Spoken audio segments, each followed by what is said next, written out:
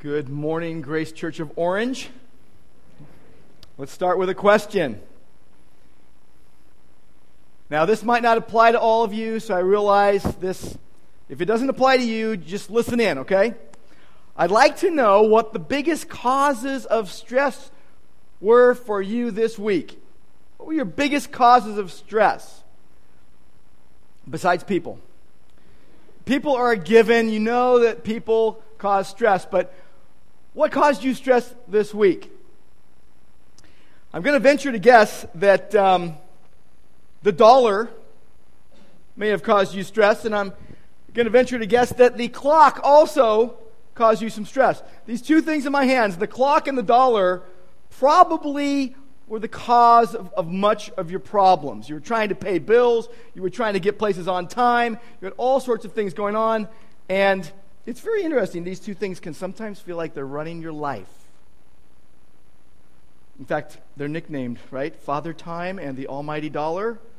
Sometimes they take up way too much of our time and energy. And does anybody want that dollar? Anyone? I saw your hand first.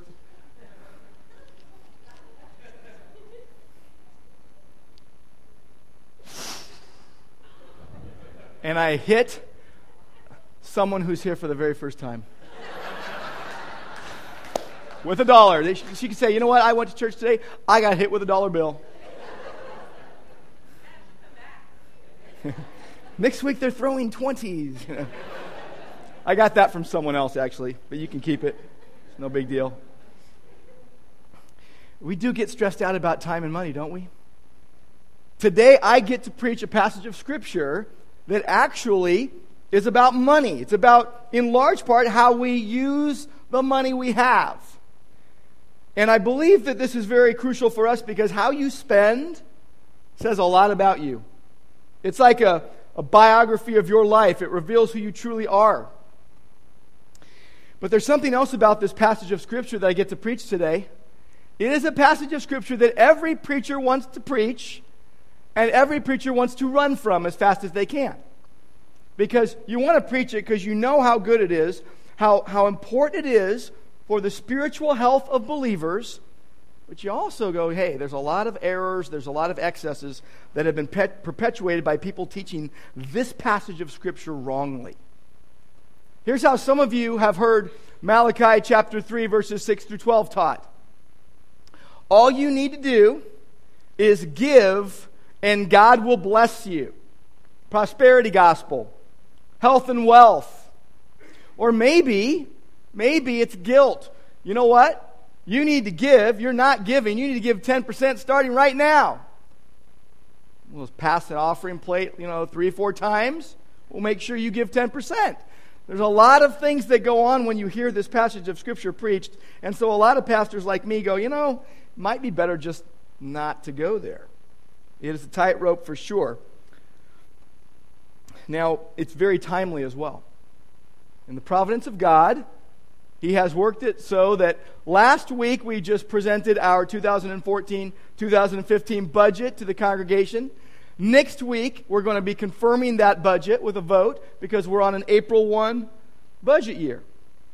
And it's very interesting. I just want you to know I didn't schedule it this way.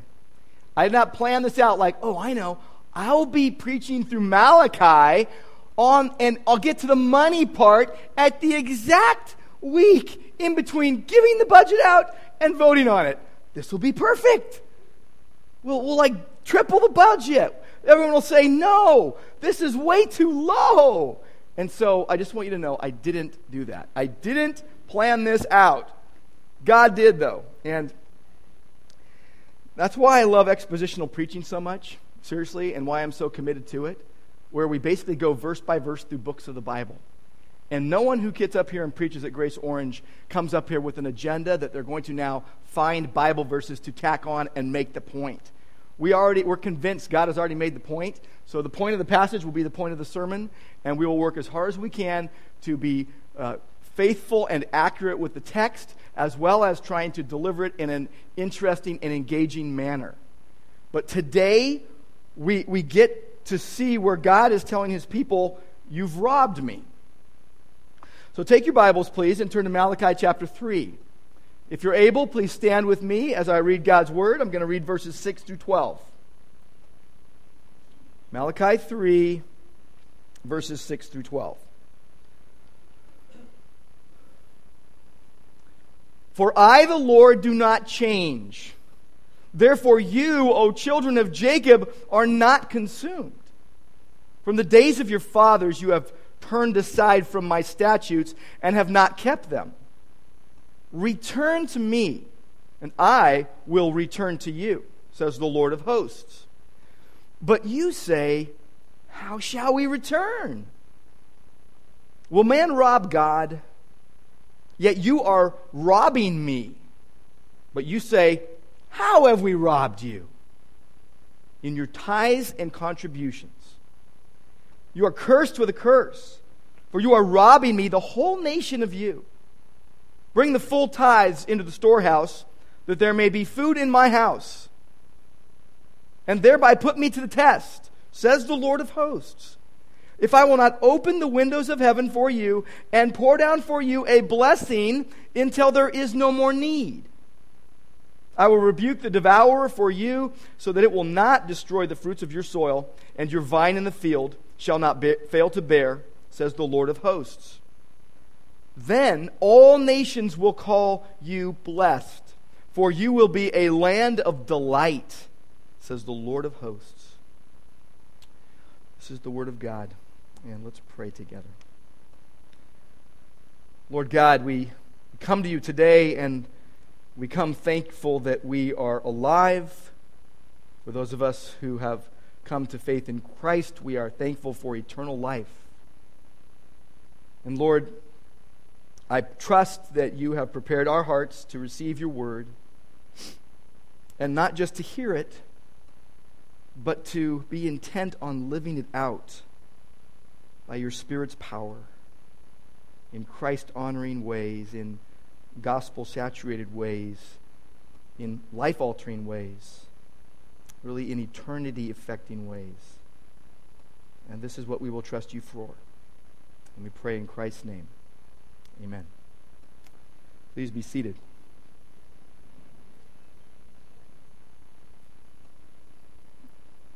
So now that you are sufficiently nervous that we are talking about money, we've already taken the offering today, so you're kind of off the hook there, unless I decide we're going to do a special offering today. Most pastors that I know, including me, avoid talking about money. In almost 8 years here, you have not heard me preach on money very often, and that is really to my shame, not my credit. We want to be like Jesus, and Jesus spoke a lot about money. In the Gospels, I think it's like a quarter of the time, 25% of the time, Jesus is talking about money and possessions and wealth and our use of it. But in neglecting to speak often enough about giving, and our reasons sometimes are good. We don't want to be lumped in with the crazies or the greedy or people who are fleecing the flock, though the world lumps us into that category anyway. Sometimes we don't preach on money because we're convicted ourselves as pastors. But the connection to one's spiritual health cannot be missed. And when we do not give money its rightful place, we rob God's people of the joy of giving. So I would just say to you today, I'm really sorry that I have robbed you of the joy of giving so much. Today, though, I want to focus, and really, I've told you our motive in preaching at Grace, but be it on money or marriage or just trusting God, whatever the passage of Scripture, we want to handle it accurately and explain it engagingly so that we would all align our lives according to Jesus and the gospel. So let's look at this passage. If you were going through this passage of Scripture and maybe you had a highlight marker and you said, I'm going to highlight all the things that God is highlighting in this passage, here are the things that you would see. The first thing you would see is that God is highlighting who He is. He is highlighting His unchanging nature. Verse 6, He begins, I, the Lord, do not change. So God doesn't change. And it's a declaration of his immutability, that he is always good, always kind, always loving, always gracious, always just, always holy. He is always what he is, and he does not change. His character, his attributes, changeless. Now, the religious world, even the world in general, says, no, that's not the way it is. God changes to fit you. In fact, the irreligious world says you are God, and so you can do whatever you want, and whatever whim you have, whatever thing you want to do, because you are God. Now, plenty of people will say, though, that God just changes to fit your desires. The Bible says God doesn't change. He doesn't change with the times. He is always consistent in his character and his attributes, who he is. He doesn't change. Now, I want to point out to you a repeated phrase. It's always important when you're looking at God's Word to look and see what phrases are repeated. Now, this is a phrase that you probably have missed. You probably ignored a bit because it seems like, oh yeah, I got that. But I just read it 4 times in this passage. And as you go through the book of Malachi, it is repeated over and over again. It's the most repeated phrase in this book. It's the phrase, says the Lord of hosts. Says the Lord of hosts. God Almighty, the Lord of all the angels, God over all, says this. Now, this book began in chapter 1, verse 1. It began like this. The oracle of the word of the Lord to Israel through Malachi. Malachi didn't wake up one day and say, I got some things I want to say to the people.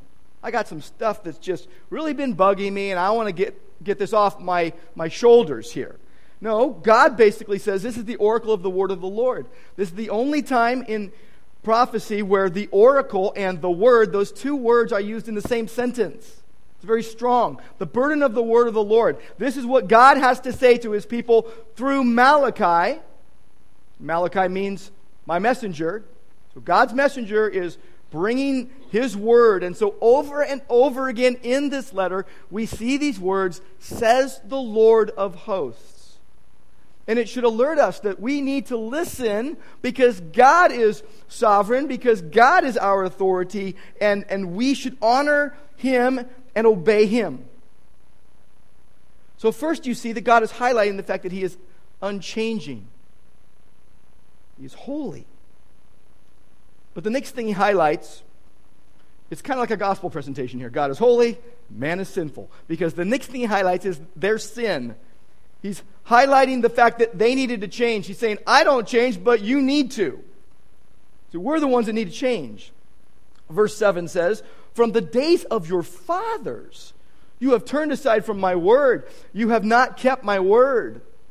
They've been recycling the same sins through generations.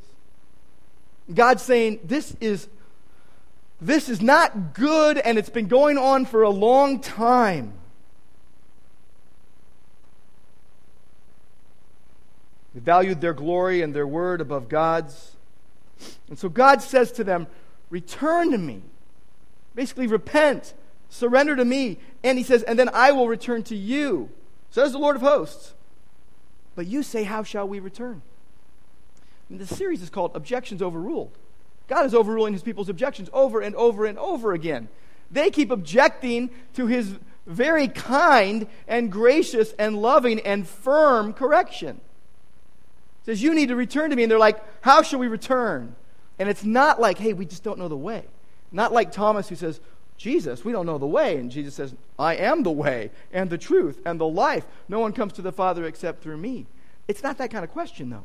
They're saying, why do we need to return? We don't need to return. We haven't done anything wrong. They were so delusional. They needed to change.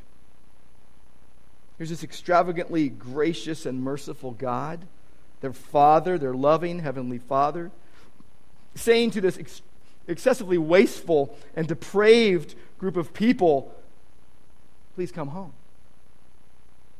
He's saying, please come home. Return to me. It's very personal. God is saying, come back to me. You've gone away from me. This is not just going away from some idea in the sky, but you are going away from the Lord of hosts, God Almighty. This is big and this is personal. And he's saying, come home.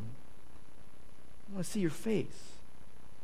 I want to fellowship with you. I want to forgive you. I want to be merciful to you, and I'm devoted to you. I'm committed to you. He's the covenant God. He says, I'm not going to stop loving you. Verse 2 of Malachi chapter 1, I have loved you. He says, come home. Break the pattern of resistance. Yield to me. That only happens when something happens in your heart. This is a heart issue. You say, no, you're talking about the wallet. No, it's a heart issue. See, God is not going for the jugular yet with them. He's not getting hyper-specific with them. He's going macro here. You've gone against me and my word over and over and over again. The only time we turn and want to go home like a prodigal is when we get sick of ourselves. When we say, you know what? I'm tired of myself. And I'm tired of how sinful I've been. And I'm tired of how selfish I've been. And I want to stop scheming and planning and controlling. And I want to say no to myself. I want to say yes to God. That's when you confess your sins. That's when you're contrite over things that have happened. That's when you have courage. You find courage to change because God gives you the power to change. It is primarily a heart issue. Proverbs 4, verse 23 says, watch over your heart with all diligence. See, from your heart flows the issues of life. It flows the springs of life. Jesus said the mouth speaks out of that which fills the heart. Just recently I mentioned, I think it was 2 weeks ago, but I said, you got to guard your heart. And it would be really easy to go, yeah, I've got to guard my heart from being hurt by everyone all the time. Everyone's always going around hurting me. And my heart, it's hurt. I need a Band-Aid. Need a crutch. Need a cast. But that's actually not what I was getting at when I was talking about guarding your heart. Even in Proverbs 4, watch over your heart with all diligence, for from it flow the springs of life. It's basically watch your heart so it doesn't flood out on everyone else and drown everyone else. It's the idea of your heart's like a tornado and it's going to break out on the town if you don't guard it. It's like your heart's a guard dog in your backyard and you know it's prone to chase people down, and so you keep it in the backyard behind the gate that's locked.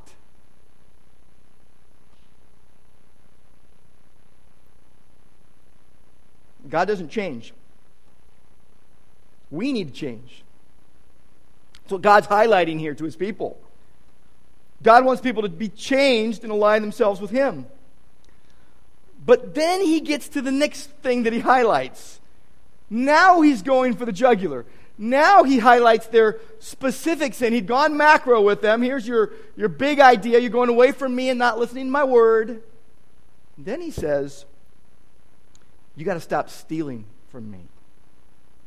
The response is, we're not. What are you talking about? And he says, well, I'll give you exactly what you're doing. You're robbing me in your tithes and offerings, contributions. And God says, will man rob God?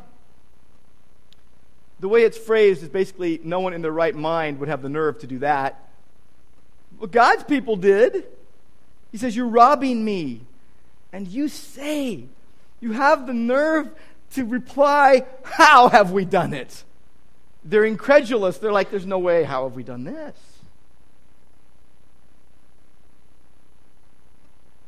There was a tithe that was required.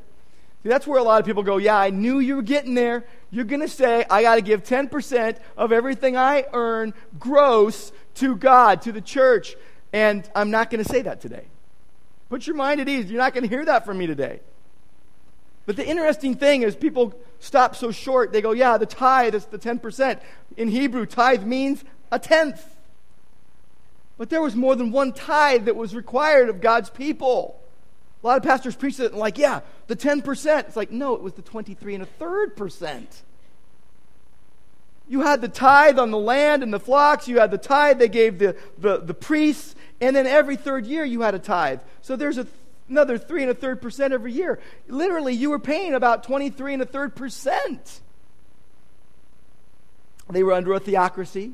This was their taxation. This was to take care of all the things that needed to be taken care of.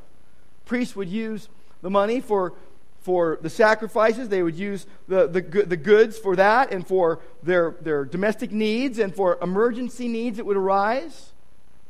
They would take care of the congregation and they would pool these contributions. God says his people were robbing him, and they're doing it in real time. It's happening right then. It's active sin against a holy God.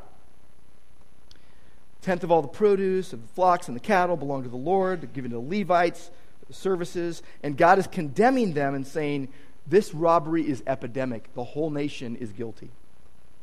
The outbreak has happened, and everyone, verse 9, he says, you're cursed.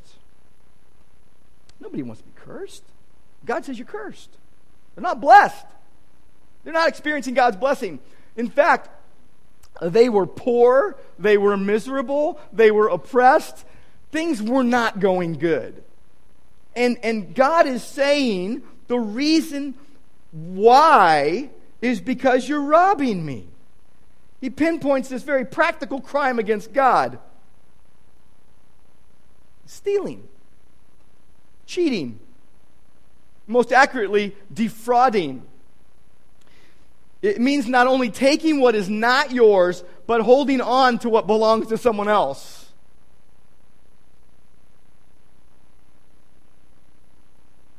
This case, a percentage of your income was due God, and so God says failure to bring that amounts to robbery.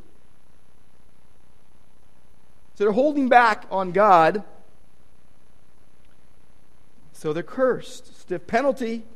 There's this domino effect that's happening.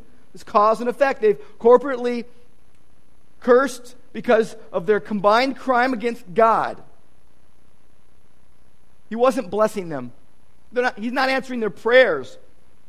They were in this situation, God says, because they had robbed him. They had mismanaged his funds. So this is where a lot of error comes in, and people start teaching, the word of faith movement and the health and wealth gospel and the prosperity. It's you give this so you get that. You want God to bless you, just give. People will preach it all the time. Give 10% and God's going to bless you.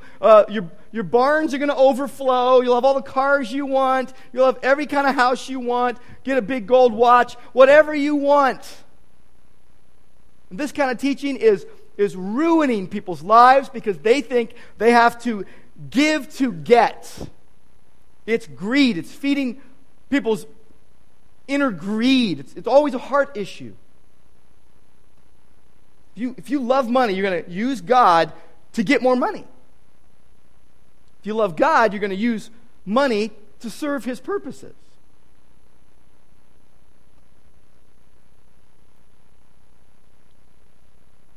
So now, God highlights in verse 10 basically exactly what they were supposed to do to make it right, to get right with God.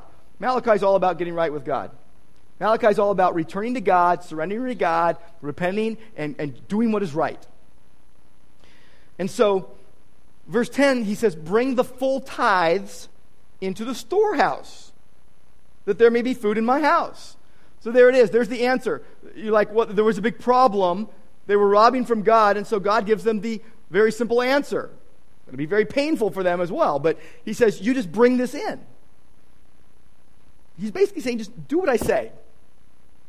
He does it in a very loving and firm way. That's what God is saying. Do what I have said. And then he says, and put me to the test with it. This is very interesting. This is the only place in the Bible where God says, test me. Every other place is, don't put the Lord your God to the test sinfully. Don't put the Lord your God to the test sinfully. Here God is saying, put me to the test righteously. I am going to keep my word. I'm going to keep my promises. Remember, I don't change. You're the one that needs to change. You do what I say, and it'll go better for you. So he says, I'm going to open the windows of heaven for you and pour down for you a blessing until there is no more need. So people take it very self-centeredly, and they'll say, yeah, I'm going to get everything I want. That's not what it says. It says that there will be no more need. He's talking to the whole nation. They're supposed to bring all this stuff together, and there won't be any need. Acts chapter 2. It says that they gave all their goods, and they shared, and that there was no needy among them. There is no needy among them. That's what it said. God is saying there won't be any more need. Not just in what you want. He said, bring the whole tithe in. Temple was the warehouse, basically, for the produce the Israelites would bring in. The Levites, again, would distribute those for sacrificial purposes, the domestic needs, and emergency needs that would arise. And God says, you do that. You put me to the test. So here's the remedy. Easy. Just change your ways and start doing what's right. God is loving them so much that he tells them this very earth-shaking news. But remember, these are delusional people that do not know that they're robbing God. So this is like big news for them. And then God says, I will do this. I will open up the windows of heaven and pour down for you a blessing until there is no more need. Now the question we have to answer on this is that a promise for us? Or is that a promise that was just for them? It's a big question. It's a big question. Is this a promise? Was it just specific to them? Or is there something there for us in terms of a promise? If I've looked at this, what I have come to conclude is it was a specific promise to them about a very specific thing that was going on, but it contains some very important stuff for us that we cannot cling to as a promise, but as principle, which is very important. It points us to what God says about giving, and especially in the New Testament, how you take what God says about giving in the New Testament and fit it over here with Malachi chapter 3. And so the question of, what does this mean for us as we give today? How should we give to God is one that, we can go to several key passages in the New Testament, but the principles are also found here in Malachi 3. So I want you to go first to 1 Corinthians 16, and we're going to answer this question, how should you give to God? Now there was a recent survey done just this month by ECFA, Evangelical Council for Financial Accountability. It was their first annual church stewardship survey, which means there's going to be one next year as well. And church leaders were asked to rank the 5 areas where the greatest obstacles to giving are located. Number 1 came in as spiritual complacency, spiritual laziness on the part of people. 48% of them said that was the biggest reason. Now, the current economic environment got the most top 5 votes. But it came in second. And of course, the current economic environment, we live in a current economic environment that is not exactly suitable for easy giving. But the third greatest obstacle was telling. It was inadequate understanding of biblical generosity. That there is on the part of many people that are professed to be believers an inaccurate view of what it means to be biblically generous. So as we go through these things, and I'll give you a number of them, how you should give to God, remember that this helps you have an understanding of how to give. Okay? So first of all, 1 Corinthians 16, in the first 2 verses, how you should give to God, the first thing we see is you should give regularly. Regularly. And you should give regularly to the Lord's work, basically in your local church. You look in the New Testament, and they were local congregations pooling their resources. There's plenty of over and above giving that should take place as well as God leads you, but it shouldn't take away from your primary giving. But it's regularly. He says, now concerning the collection for the saints, verse 1, As I directed the churches of Galatia, so also you are to do. So churches were supposed to be doing this. On the first day of every week, each of you is to put something aside and store it up as he may prosper, so there will be no collecting when I come. And so they were going to carry these gifts, and these were gifts that were given to other local churches. And to meet pressing needs. So the first thing is that you should give regularly, set aside something to be able to help others. And it even says, store it up. Now God says in Malachi, put it in the storehouse. So there will be food in my house. And it will be, I'm going to bless you so there will be no need. The need will be met. So you set aside regularly. And a friend of mine, John Adams, says it this way: don't you dare give your leftovers to God. I quote, don't you dare give your leftovers to God. And you go from the first of how God has given to you. That's the second thing, by the way, proportionately. You give regularly and you give proportionately as God has prospered you. Paul here is speaking of the necessity of regular and proportionate setting aside support for the ongoing work of the Lord. You think about Ananias and Sapphira. They had an issue that they were lying to the congregation. They lied to God. They lied to the Holy Spirit because they basically said, we're bringing this gift and here's it, the whole proceeds, and it really wasn't. They didn't have to lie, but they did. I think about proportionate giving when I think about a guy named Antonio Rossi. I first heard about him in the 1980s. He died actually in the early 90s. You might not have heard of him. I am very interested in Italian immigrants, and he was one. He came to America with the clothes on his back. But you may not have heard of him before, but you heard of the company he started, Tropicana Orange Juice. Tropicana Company, which is now the largest supplier of all sorts of delicious juices.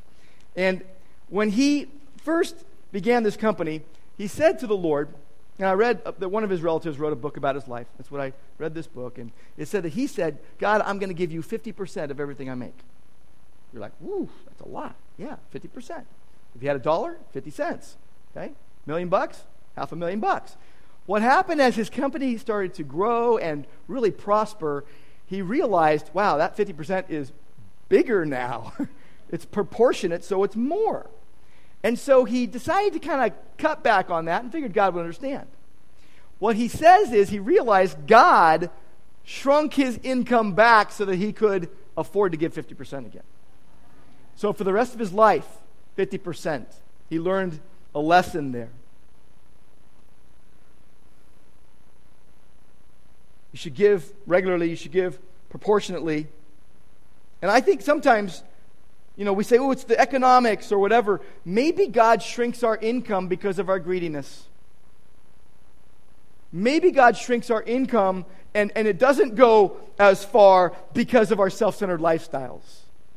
I've been very convicted of this recently, and I think there's something there because we live in one of the most affluent countries in the world, the most affluent country in the world, in one of the most affluent states in that country, in one of the most affluent counties of that country.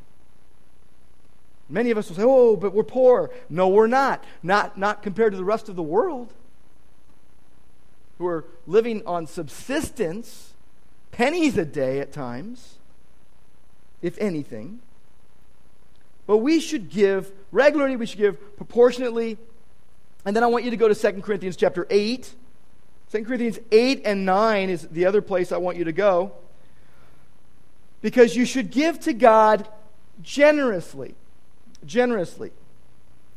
And several times in 2 Corinthians 8 and 9, we hear of generosity. Look at verse 7. Paul is saying, as you excel in everything, in faith, in speech, in knowledge, in all earnestness, and in our love for you, see that you excel in this act of grace also. The act of grace he's talking about is the act of giving. Giving to the Lord and his work. And other places, it talks about, you go over to chapter 9, and it talks about generosity as well. In verse 11, you will be enriched in every way for all your generosity, which through us will produce thanksgiving to God. But you're to give generously. We're instructed to excel in this grace of giving. And remembering that everything we have is owed to the one who gave everything for us and made himself nothing for us. Many of you might think, well, I don't have anything to give right now. I'm really poor, and so I have nothing to give. And if that's your mindset, you'll never be generous. Because if you can't give out of your poverty, you surely won't be able to give out of your wealth.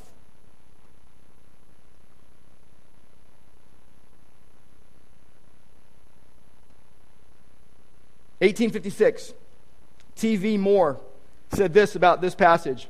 "We may try to defraud God, but in the end we'll only defraud ourselves. If we would have God open his treasury, we must open ours." And a lot of people say, oh, there you go, you're going to 10% again. Actually, no, not talking about 10% at all. Talking about being generous with what God has blessed you with, because he's the one who gave it all to you. He's the one that gave you everything you have. It all comes from him, and it really all belongs to him. Many Christians will say, there's about 25% of Christians that actually tithe, give a 10% of their gross income to the church. But that's kind of across the church in America. But it's very interesting. Most people will say, yeah, I gave God his 10%. The 90 is all for me. And they hit it to the penny. Well, you should give generously and not rob God, not withhold. You know who robs God? The one who withholds their time, the one who withholds their giftedness and the money that God has given them, and they're unwilling to part with created things and worship the Creator. Think about it. If we are unwilling, if we are tight-fisted with created things, it's because we're worshiping the created things more than the Creator. God is basically saying to his people, stop robbing me and do what is right. Stop using my treasure for yourself. It's a mindset shift. It's the idea that it's not mine, it's all his, and if it's all his, it's not mine, so I'm a steward, and then it leads to an action shift. A lot of us will say, you know what, I really, really want to be generous. Well, then you need to give purposefully. You got to give to God regularly and proportionately and generously, but also purposefully. Verse 7 of 2 Corinthians 9 says, as you have purposed in your heart. So you need to purpose in your heart what to give. You have to decide what you're going to give. We all often have these good ideas. And we're like, wow, that's a great idea. Well, it's not a great idea yet because it's just a good idea because it hasn't happened yet. But it's a good idea to give. And then we stop at the feeling and we never do it. And we say, oh, it was the thought that counted. And not to the person who needed that money. Okay? It wasn't the thought that counts. God said it's the action that counts. Faith without works is dead. If you don't back it up, if your bank account gets... It's a good thing that we all can't see our balance sheets today, right? Some of us would be very embarrassed probably at what we're spending our money on. But we're to give purposely. Make up your mind to give, and really, Jesus said the mouth speaks out of that which fills the heart, right? Well, the pocketbook reflects the condition of your heart. So you should give purposefully. Another way you should give to God is cheerfully. It says in verse 7 and 8 about how you should give not under compulsion or forced to, but willingly, because God loves a cheerful giver. And the idea there is that you're open-handed, not tightly closed fists. And there's a root word there about being cheerful that means to basically be almost gracious and hilarious about the giving. It's that you're wonderfully excited about being able to do that. But some of you are going to struggle about this. And I'll tell you why. You think that God is asking for too much. You say 10% is a lot, so God is asking for too much. Then you'll say, if you're the one that goes to the tithe, or you'll go, you know what, I really would rather get than give. A lot of people would rather just receive. Jesus said it's more blessed to give than receive. He said that he's quoted in Acts chapter 20, verses 33 to 35. That's where that is. And basically they got to remember the words of the Lord Jesus. It's more blessed to give than receive. You got to give cheerfully. You should also give gratefully. 2 Corinthians 9 and verse 10 and 11. Verse 11, you will be enriched in every way for all your generosity, which through us will produce thanksgiving to God. So people are praising God. They're grateful about it. And, God's grace, if you've experienced God's grace in Christ, you're going to want to show gratitude. And then you should also give two more, worshipfully. You should give worshipfully. Sacrificially. That's the last one. I gave the last two right there. Sacrificially, then worshipfully. Sacrificially. So here's where you get into the question of, is it 10%? And I'm like, no, it's not 10%. Okay? In the New Testament, it's not 10%. Now, you could also ask, is it 23 1/3? You could do that as well. It's not a percentage. So the question, what about tithing?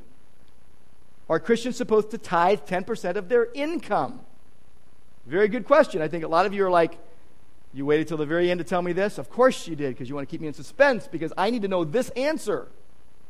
You see how much I have left for boba, or new sunglasses, or new car, whatever it is that you want.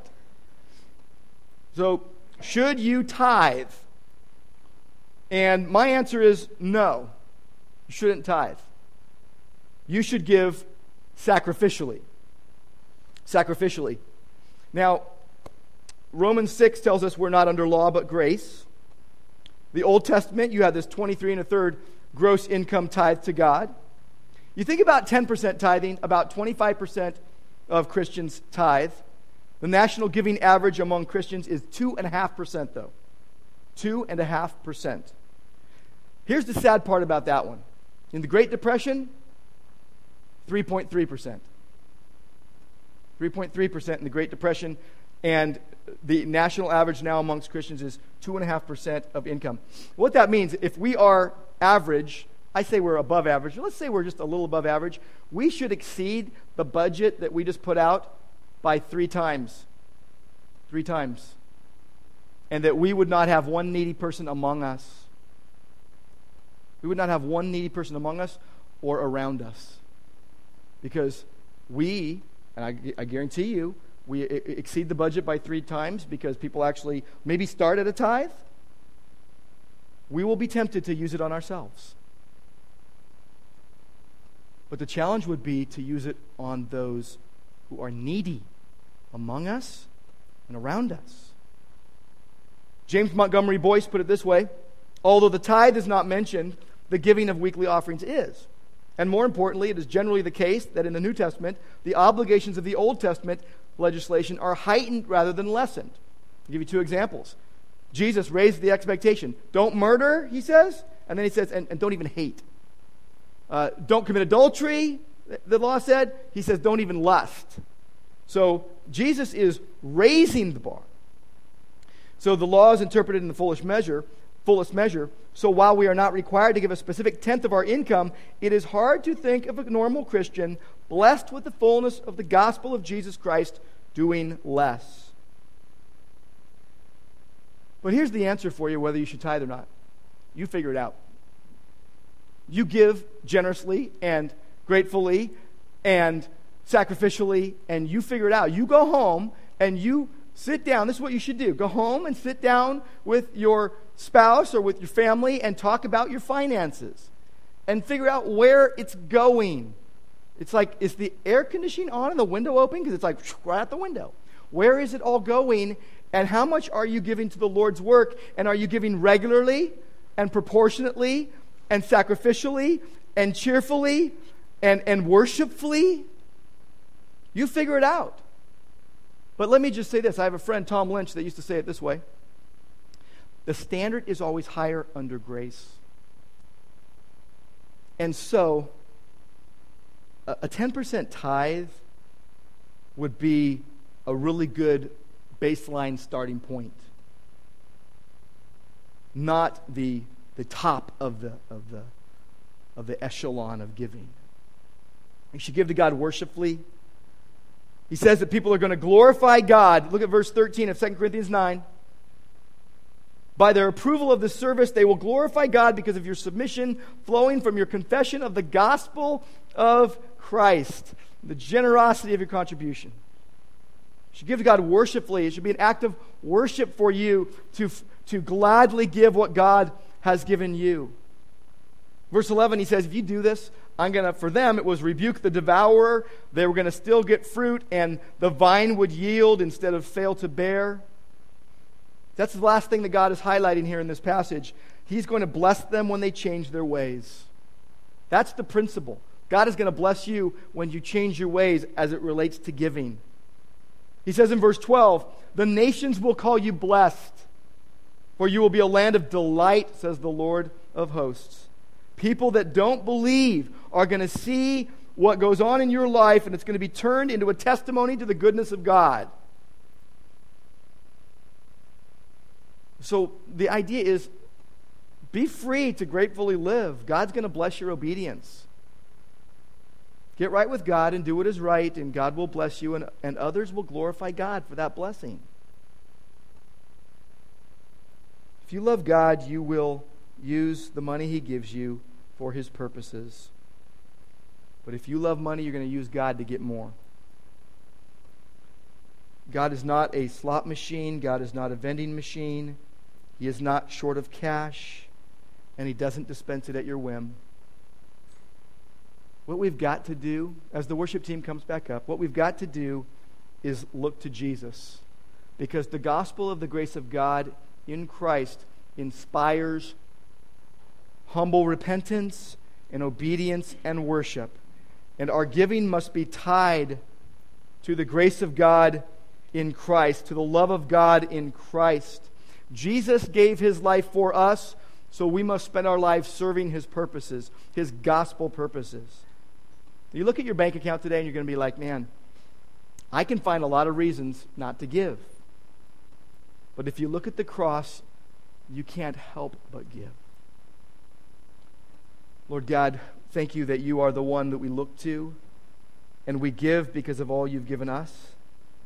We don't give to get more of Your favor or more stuff, but because You have given eternal life to Your family, we want to serve You with everything we have. Lord, may the clock and the dollar not rule our life. May Jesus rule in our hearts. All things in our lives under Him. We pray in Christ's name. Amen.